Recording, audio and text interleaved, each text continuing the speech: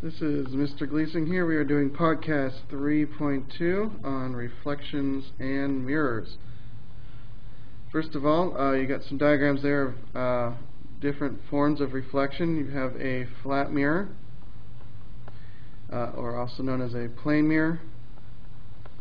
And then down at the bottom, you have a convex and a concave mirror. This one here is a convex. This is a concave. Please copy these drawings down. Rough sketch them. Alright. First and foremost, the most important part of mirrors and reflection is the law of reflection, which says that the angle of incidence and the angle of reflection are equal to each other. And it's based on angles with a line perpendicular to the surface, which is called a normal. Alright, the angle coming in is the angle of incidence, and the angle coming out is the angle of reflection. You'll see this on a diagram in a couple slides.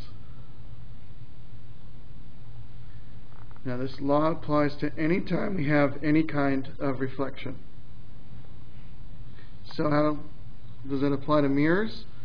Well, first of all, mirrors only produce virtual images because the image seems to be in a place where the light that you're seeing does not actually reach, since the light is bouncing off of that location or off the mirror.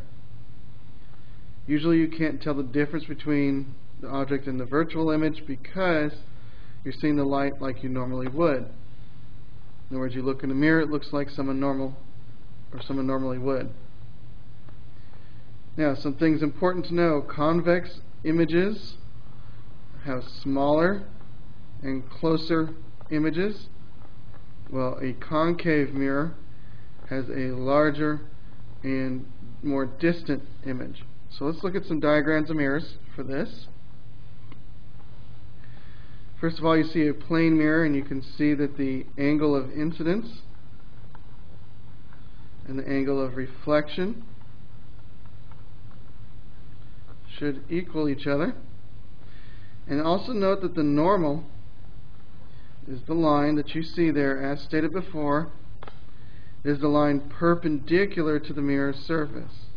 So that's 90 degrees for the normal, and then this angle going from the normal for the incidence should be equal to the angle of reflection.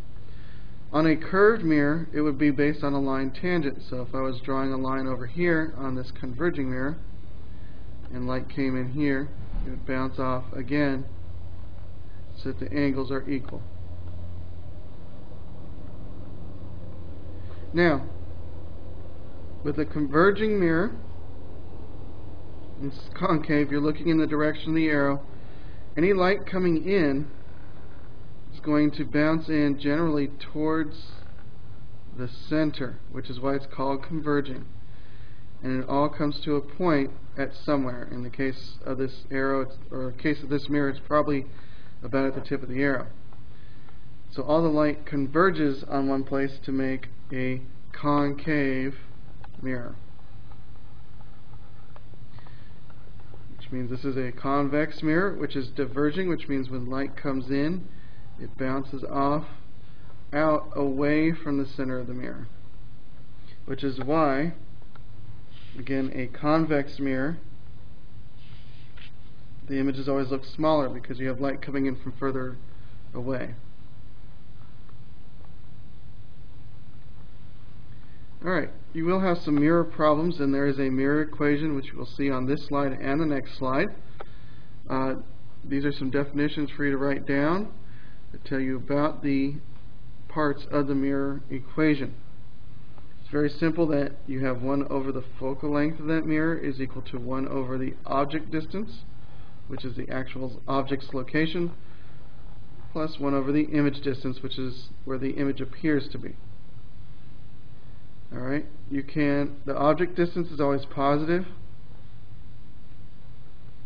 Okay, the image distance could be negative. Alright, if it's positive, if it ends up positive, that would mean it is on the same side of the mirror. If it is negative, it would be on the opposite side of the mirror.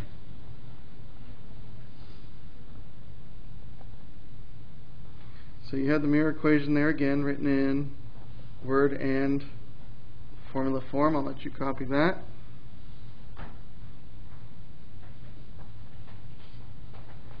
Alright, let's look at each of these two types of mirrors real quick, just so we know what we're looking at.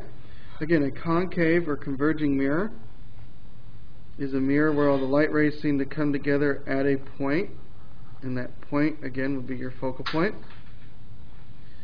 Converging mirrors have real inverted images in front of the mirror.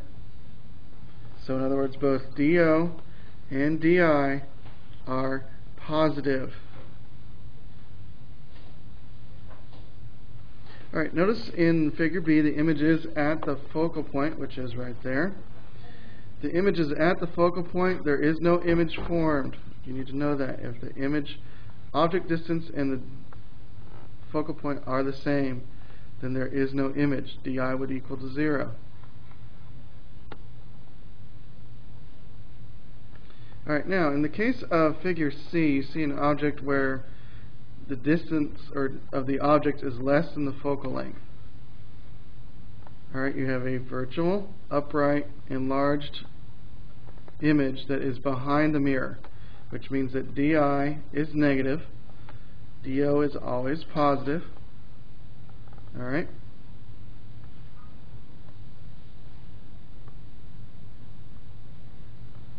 In a diverging or convex mirror, it's always one specific way. Always virtual, upright, smaller, and behind the mirror. Again, since it's behind the mirror, DI is negative, and as always, DO is positive. Alright, let's look at some examples. Here you have a reflection of a cat in a window, which acts like a mirror at night.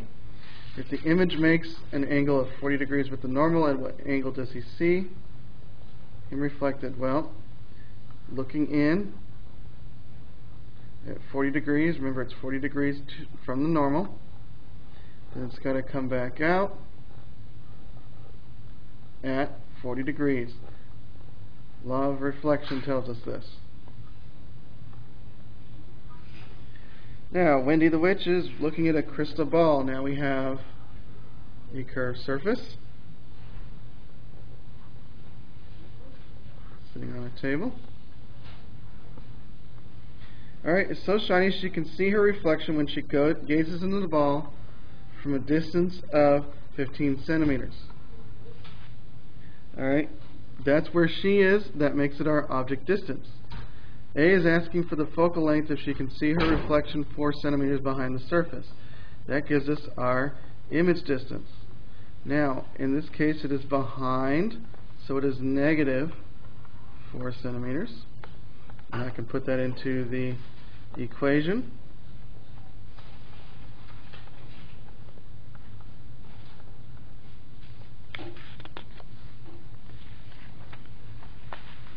All you have to do is a little bit of math out of this. You could do common denominators or you can plug it into your calculator. Either way, you should get that the focal length is equal to negative 5.5 centimeters.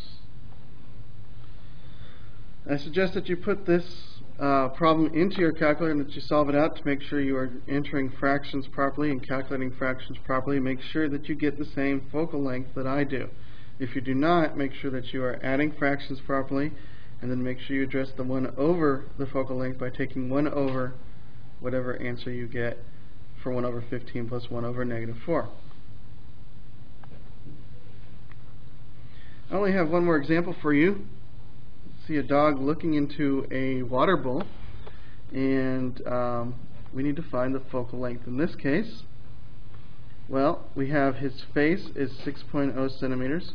His face is an object, and he's seeing his reflection at 12 centimeters. Now here's a clue for you. It says behind the bowl. That must be a negative focal length, or I'm sorry, negative image distance. We are looking for the focal length.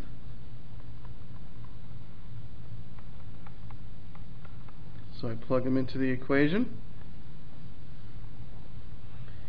And all I have to do is solve this out. I should get that the focal length is equal to 12 centimeters. Again, try the math, make sure you're doing it properly. Now that's question A. Question B is, what's surprising about this reflection? Well, since this is a concave mirror and the object distance is less than the image distance, what we just talked about is that the image was virtual, upright, enlarged, and behind the mirror. Well, if you were looking into a water bowl and saw another dog that was much larger than you, then you'd probably be surprised as well. So that's what we're looking for, that his image